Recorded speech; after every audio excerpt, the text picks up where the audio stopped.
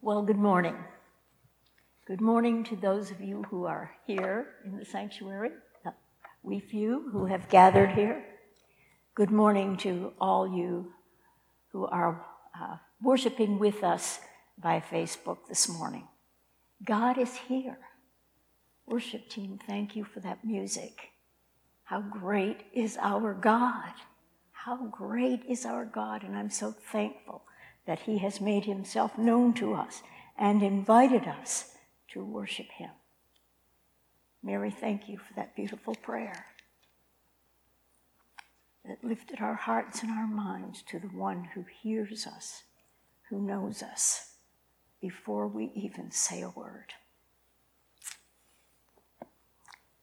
Well, here we are in the new year, 2022. Did you ever think we'd get this far? Have you made some resolutions? Maybe even broken them already? Been there, done that. Well, let me invite you to join me in thinking about resolutions in a slightly different way. Instead of asking ourselves what we want to be different about our lives in 2022, what if we were to ask, what does God want to be different about our lives in 2022? Because incredible as it may seem, God wants to make himself known through me, through you, and through us. In other words, we, the body of believers who worship together right here at Community Chapel in Nashua, New Hampshire, whether live and in person, as we much prefer, or today via Facebook. Wow. Challenging? You bet. Scary? Yeah. Impossible? God said we're to do it, so it can't be impossible. Let's think about it together. In today's world, there's much talk about spirituality. Most people still say they believe in a God of some kind, but there are many different ideas about who God is and what he or she is like. Even among those of the Judeo-Christian tradition, there's the all-loving grandfatherly God, the Santa Claus God, the indifferent and unknowable God, the harsh, judgmental God who must be appeased, and the list goes on. How is anyone to know who God really is? Some of you, if you're old enough, may remember the old TV show To Tell the Truth. It's one that I used to watch. It was a panel show in which the three guests all professed to be a certain person with a notable or unusual occupation. The panelists asked questions of the guests, addressing them as so-and-so number 1, number 2, or number 3. And then, after their questions, they had to guess which one was the real person. And after they'd made their choices, the host would say, will the real John Smith or Jane Doe or whoever please stand up? Well, in our day, there are so many gods and ideas about God and what he is like that we might easily say, will the real God please stand up?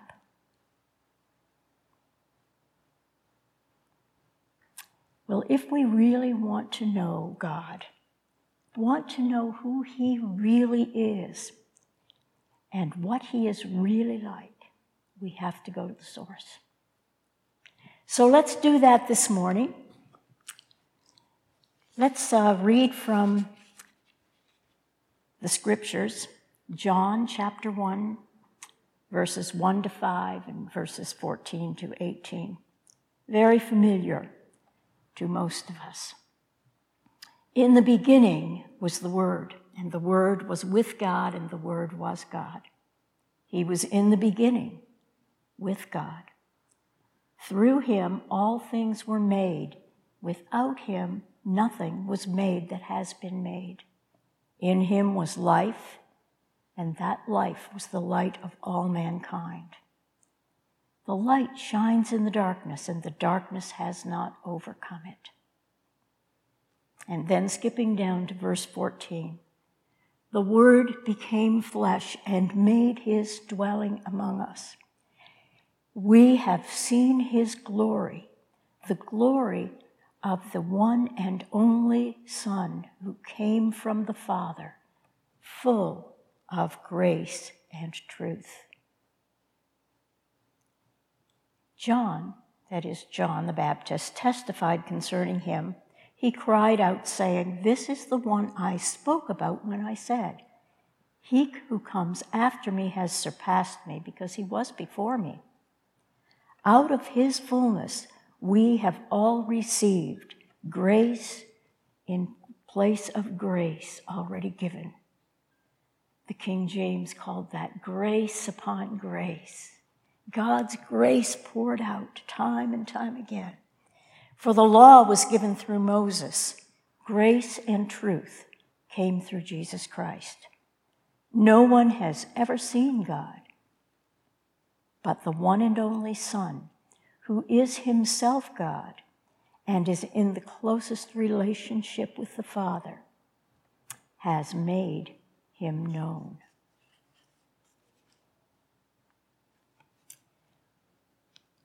Well,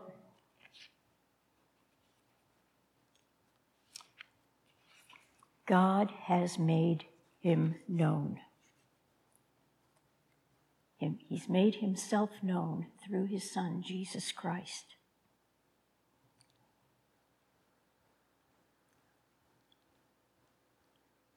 And we are called to follow in his footsteps and represent God to the people around us. Wow. That's an amazing, almost frightening challenge, isn't it? But God does not call us to do anything that he does not equip us to do. So let's take a look at a little more in depth. From the time of the fall onward, people have sought to worship gods other than the God who created them. And ever since mankind turned away from him, God has been at work to draw people back to himself. God has revealed himself, first of all, through his creation. The psalmist wrote, "The heavens declare the glory of God. The skies proclaim the work of his hands." And writing to the Romans, Paul said, since the creation of the world, God's invisible qualities, his eternal power and divine nature have been clearly seen, being understood from what has been made, so that people are without excuse. In spite of that, people of our day look to the creation, the earth, the heavens, the universe beyond. And what do they say? It all just happened. It all just happened. God says differently. The earth, the heavens, creation reveal who he is. But then God also chose to reveal himself through his people. His chosen people, the Israelites, were to be his special people, people that he would bless, and in turn they would be a light to the nations around them. God would bless them, the nations would see, and they would turn to the God of Israel. But as we know, Israel failed. Time and time again, failed miserably. So then, God sent his Son into the world. Now, Jesus came so that to pay the price for our sins, to make a way for us to God. But by his life, the life that he lived, because he lived as a man, as a human being, he was God in the flesh. He was human in every way. And by the life he lived as a man, as a human being, he showed us what God is like. John, the words we've just read, John says, the Word became flesh and made his dwelling among us, and we've seen his glory, the glory of the one and only Son who came from the Father, full of grace and truth. And we have received from the fullness of that grace. He goes on to say, no one has ever seen God, but the one and only Son who is himself God and is in closest relationship with the Father has made himself known. Jesus came to show us what God is like. So if we want to know what God is like, where do we look? We look at Jesus. We look at his life. We read the Gospels. What did Jesus do? What did he say? This is what God is like. You know, I hear a lot of people say either they don't believe in God or they can't believe in a God who would fill in the blank. I don't think I have ever heard anyone say they thought Jesus was disappointing. I've never heard anybody say, well, I find fault with Jesus. They may not believe that he's the Son of God, but they don't find fault with him. Because Jesus showed us who in truth God is. But you know, Jesus, after his work on the cross was done, he had some final meetings with his followers, and then he went back to heaven, and he left them here. And among his last words to them were that they were to finish his work. Wow. So that's how we get to us. Because when Jesus gave instructions to his disciples, and when he prayed for them, he promised that the Holy Spirit would come. The Holy Spirit would teach them, remind them of the things that he had said. He would lead them into all truth. He would empower them. And the Holy Spirit did just that. But when Jesus was praying for those disciples, he specifically said, I'm not praying for these alone, not just these few, but for all who will believe in my name through them. Friends, that means me. It means you and you. It means all of us who have come to trust in the Lord Jesus Christ for our salvation. Well, so I want to focus in on two aspects of Jesus' life. There are many ways in which Jesus represented God, but I want to zero in on just two: grace and truth. What does it mean that Jesus was full of grace and truth? And if we are to be like him, what does it mean that we are to live lives of grace and truth? Well, a number of years ago, Philip Yancey wrote a book called What's So Amazing About Grace. And if you haven't read it, or haven't read it lately, I strongly suggest you go back and find it and read it again. It's really a marvelous book where he talks about grace and what it really is and what it looks like in the lives of people, everyday people. And he says this about the word grace. He calls it the last best word. And by that he means that its meaning hasn't been diluted. It hasn't been misused. You know, we talk about God being love, and love being the highest expression of God, and Jesus for us. But love is a word that's been diluted and misused and abused until, if you were to say the word love, however many people you were speaking to would each have a different idea about what you were speaking. But when we say grace, we have some idea of what that means. It means receiving what we don't deserve, doesn't it? The formal definition is usually the unmerited favor of God. And this is the picture the Gospels present of God. This is the picture that Jesus presented of God in his life and in his ministry.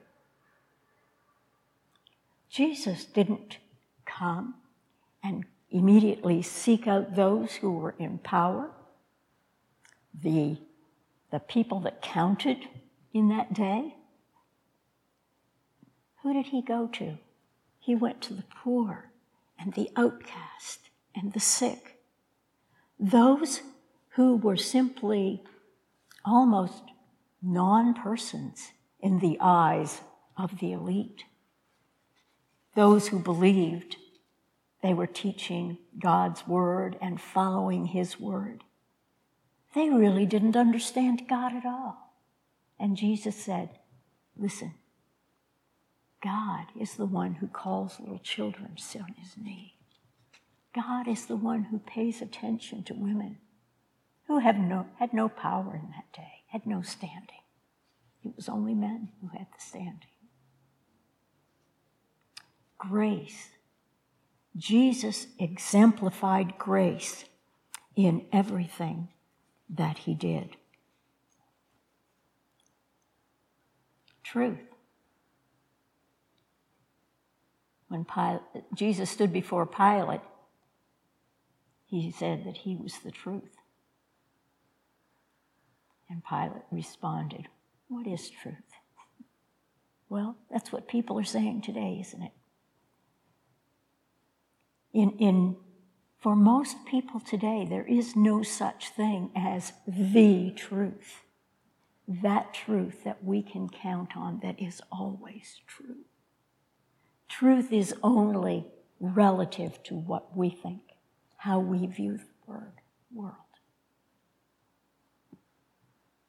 But Jesus said that he is the truth, and that to live as he lives is to live out a life of grace and truth. Well, how do we do it? As I said before, it's a scary thought. I know I can't do it. I've been in this way a lot of years. From earliest childhood, my desire has to be a Christian, to be like Jesus. Do you remember the song we used to sing? My desire to be like Jesus, my desire to be like him. They were singing that when I was a teenager. It's a long time ago. And I took it very seriously. But here I am now, almost 70 years later. Have I arrived? Have I accomplished it? Afraid not. God's still working on me. He's still showing me what it means to be like him. So let me share just a few truths about how we go about living this Christ life, this life of grace and truth. First of all, living a life of grace and truth begins in the heart. Simply put, we cannot live the Christ life in our own strength. We will fail just as surely as the Israelites of old failed. Knowing what to do is not enough. If it were, they would have succeeded, would they not? Our fallen nature will trip us up every time. God saw this, and so he made this promise. He made it to Jeremiah and to his people through the prophet. But this is the covenant I will make with the house of Israel. After those days, declares the Lord, I will put my law in their minds and inscribe it on their hearts. And I will be their God, and they will be my people. Only after God writes his law on our hearts can we truly be his people. Paul emphasized this in his writings when he said, do not conform to the pattern of this world, but be transformed. How? By the renewing of your mind. Then you will be able to test and approve what God's will is, his good, pleasing, and perfect will. Friends, God's got to change us on the inside. Give us a heart that wants more than anything to follow him. Only then can we even begin to live out his presence as grace and truth. Secondly, living a life of grace and truth proceeds from an intimate, ongoing relationship with Jesus Christ. Jesus himself set the example in this. Before he began his ministry, he went out into the wilderness, led by the Spirit. 40 days and 40 nights he fasted and sought the Lord and overcame the temptations of Satan. Throughout his ministry, he set the pattern in prayer, often going aside, leaving his disciples, leaving the crowds, and going off to prayer, to pray and spend time with his Father. And he said over and over again, I don't speak what I want to speak. I speak only the words I hear from my Father. And of the works that he did, he said, I don't do works of my own. I do only the works that I see my Father doing. Friends, how do we live like Jesus? We stay in close relationship with him. Jesus himself said it. Remain in me as I remain in you. For no branch can bear fruit by itself. It must remain in the vine. Neither can you bear fruit unless you remain in me. I am the vine. You are the branches. If you remain in me and I in you, you will bear much fruit. But apart from me, you can do nothing. And then he goes on to say, if you remain in me and my words remain in you, ask whatever you will, and it will be done for you. This is to my Father's glory that you bear much fruit, showing yourselves to be my disciples. Do we need confirmation that God's will for us is to carry on the mission of Christ in the world? There it is, from the mouth of Jesus himself. We have to stay close to Jesus each and every day. Living a life of grace and truth means attitudes, words, and actions that are full of grace and truth. Attitudes. Oh boy, how important are our attitudes. The Old Testament psalmist said, as a man thinks in his heart, so he is, or so is he, right? What we think, what our attitude is, shows itself in our actions and our words. So first of all, we have to get our attitudes right. And when we think of attitudes, my mind at least goes right to Philippians 2. Do nothing out of selfish ambition or vain conceit, rather in humility. Value others above yourselves, not looking to your own interests, but each of you to the interests of the other. In your relationship with one another, have the same mindset as Christ Jesus. And then he goes on with that beautiful hymn about Christ, who was God, a very God, and humbled himself and took on the form of a servant, being found in appearance as a man, living as we live. He took on the limitations of human flesh. Yes, attitudes count. We need to think the best about others, not the worst. We need to attribute the best motives to another's actions.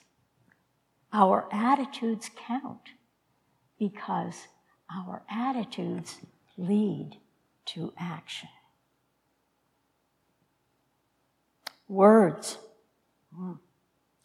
Speaking the truth in love. Jesus warned about us, our words. James famously warned about our words. Words once spoken cannot be taken back. Some of you may remember Kurt Fleming, who was our youth pastor here at one time. A few years ago, we had him come to children's camp as the speaker. And I vividly remember this illustration, object lesson he did with the kids. He called up 2 volunteers, and at kids camp, everybody wants to volunteer. And he selected 2. I think they were both the little boys. And he gave them each a tube of toothpaste. And he said, all right, squeeze out all the toothpaste. So they busily got to work and they squeezed out all the toothpaste. And then he said, okay, now put it back in. Don't you know they tried? But you see, his point was that toothpaste squeezed out of a tube are like words spoken out of our mouths. Once they're out, we can't get them back, no matter how much we wish we could. So how important is it that we speak only words of grace and truth? Words that heal, words that encourage, words that upbuild. Words that speak grace into the lives of others. Let your conversation be always full of grace, seasoned with salt, so that you may know how to answer everyone. Conversation full of grace, seasoned with salt, so that we will know how to answer everyone.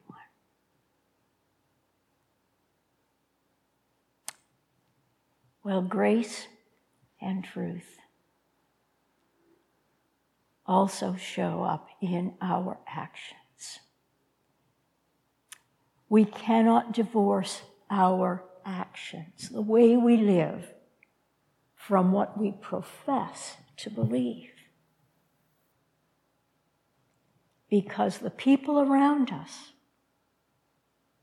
are going to believe our lives before they believe the words that we say.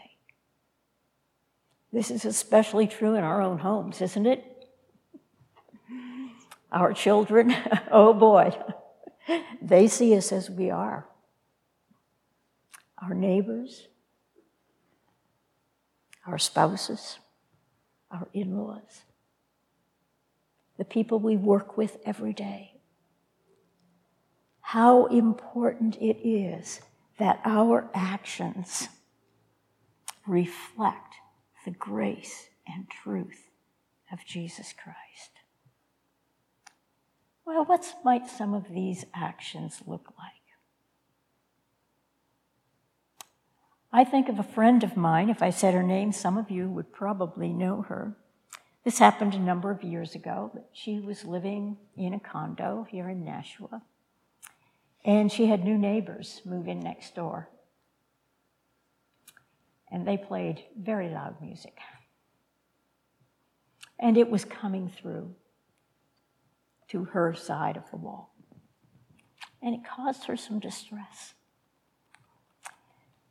So she tried nicely, kindly, to ask them, could they please turn down their music?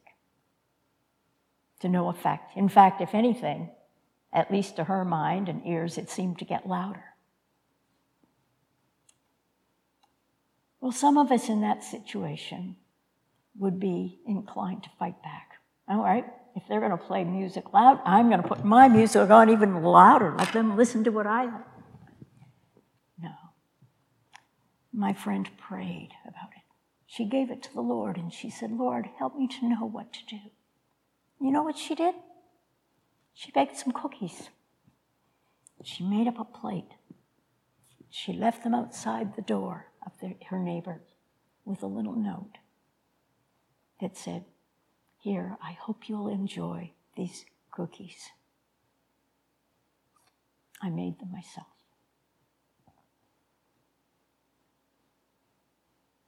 And I would appreciate it very much if you could turn your music down just a little. Do you know what happened? The music got turned down. She was no longer bothered by the noise coming from next door.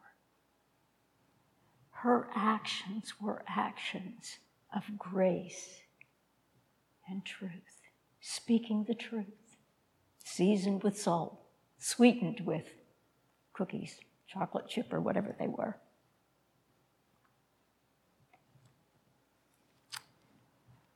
There are many other examples that I could give.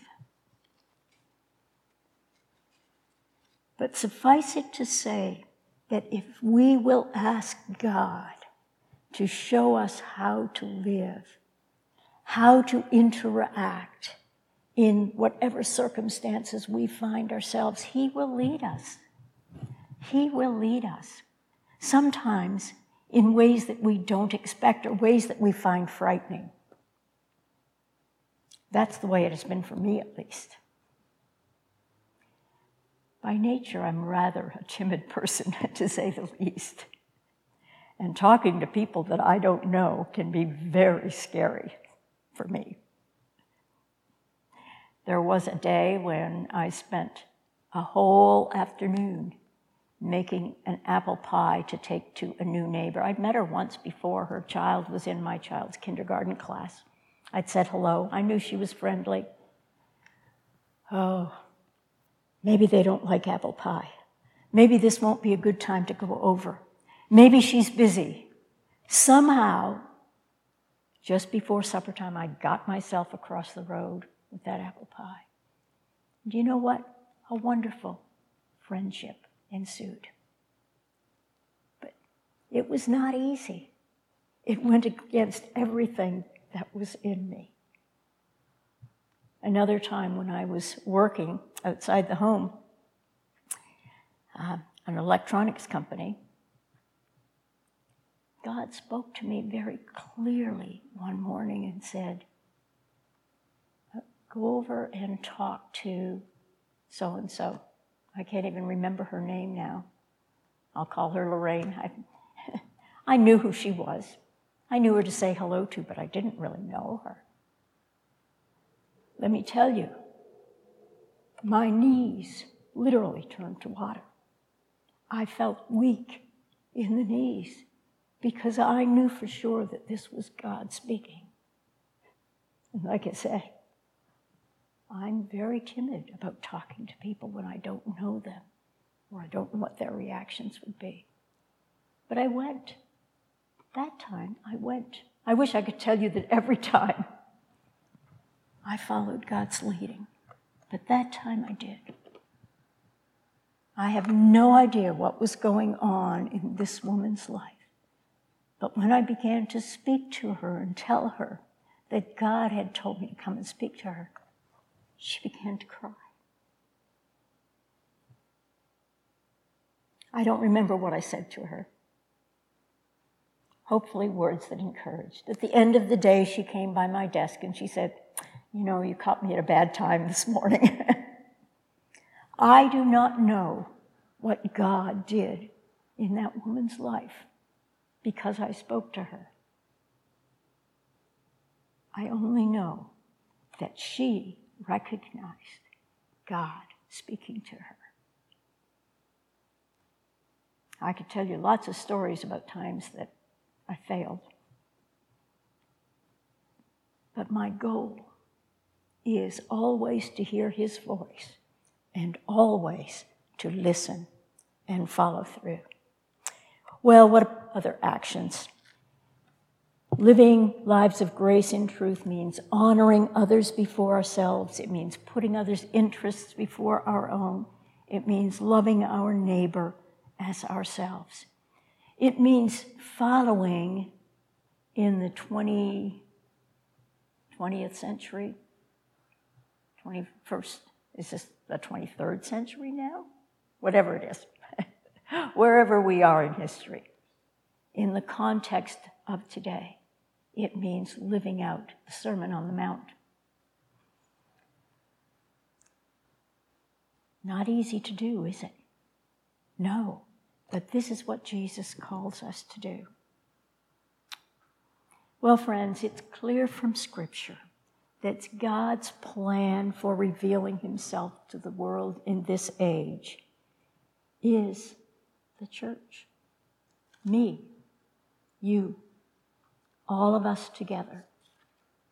And I don't know about you, but I find it overwhelming because, as already said, I'm all too aware of the many ways I fall short. But then I hear Jesus whisper in my ear, "Don't worry, I am with you. Just follow my lead."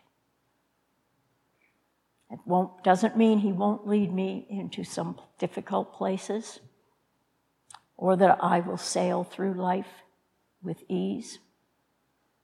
He may lead you. He may lead me along some rocky paths where we have to hold on to him for dear life. He may lead us through some dark places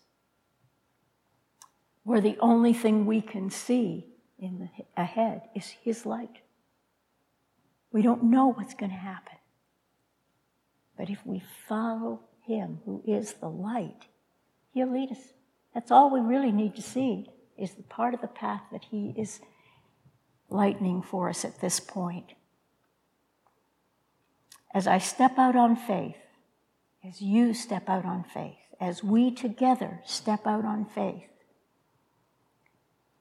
as we are following his lead, others will see, not me, not you, perhaps not even us as a church, but they will see God, a God who knows and loves them, a God who knows all about them and pours out grace upon grace upon grace, a God of truth who shines his light into our lives and into the world and reveals every diabolical lie that keeps men and women, young and old, from seeing the truth about him and about ourselves.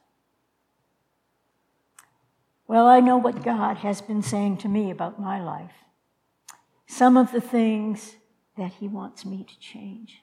Some of the things that I can do differently, do better, so that my life will more faithfully reflect his love and grace. What is he saying to you this morning? Are there things you need to spend less time on? Maybe put aside altogether? Are there things that you need to spend more time on? Spend more time alone with Jesus and in the Word? Is there a relationship you need to mend? A habit that with God's help you need to change? Ask him. He will show you. He will show you, and you will know that it is God speaking to you. What is he saying to us as a body of believers? Because although God does work through us as individuals, his primary way of working in the world and revealing himself in the world is through us as a body of believers, through his church, through us living life together, living the life of Christ together. This is what Jesus said. He told his disciples they were to love one another. And when the world saw the love that they had for one another, they would know that they were his disciples. So how does God want to reveal himself to the people of Nashua and the surrounding communities through us? Pastor Jeff has been asking us for some time to join him and the leadership in seeking the new thing that God wants to do through us. Are we taking his call seriously? Our pastor's call? God's call? To be his church? A place, a community of believers that is full of grace and truth. You know, Pastor Jeff cannot do this on his own, nor can the staff, nor the board, nor any of us as individuals. God can only achieve his purpose through us as we join hands and hearts with one another in seeking God's leading. And then as we live together in community, relating to one another in grace and truth. Are we willing to set aside our own preferences, our own wills, and say yes to the Spirit's leading for the body of Christ here at Community Chapel?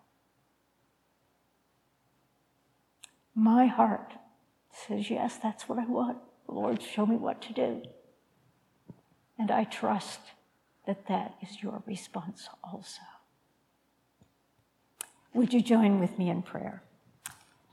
Our Lord and Heavenly Father, how we thank you for your presence in our lives. We thank you for the grace and the truth that you have brought into our lives through our knowledge of Jesus Christ, your Son. Thank you for the grace and truth that you continually reveal to us through your word. How thankful we are for your word. Thank you for the grace and truth that you reveal to us through the lives of our fellow believers. Lord, I'm so thankful to be a part of this particular body of believers. Everywhere I go amongst our people, I see the grace and truth reflected in the lives of my fellow believers. Thank you, Lord, for being at work in us. Now show us what you would have us to be, who you would have us to be, that we may be a beacon of light, a pillar of grace and truth, spreading throughout Nashua and the communities beyond the places where we live, our very own neighborhoods. Lord, do with us as you will, as you would, in order that your kingdom, your purposes might be accomplished in our world. For we ask it in Jesus' name and to the praise of your glory.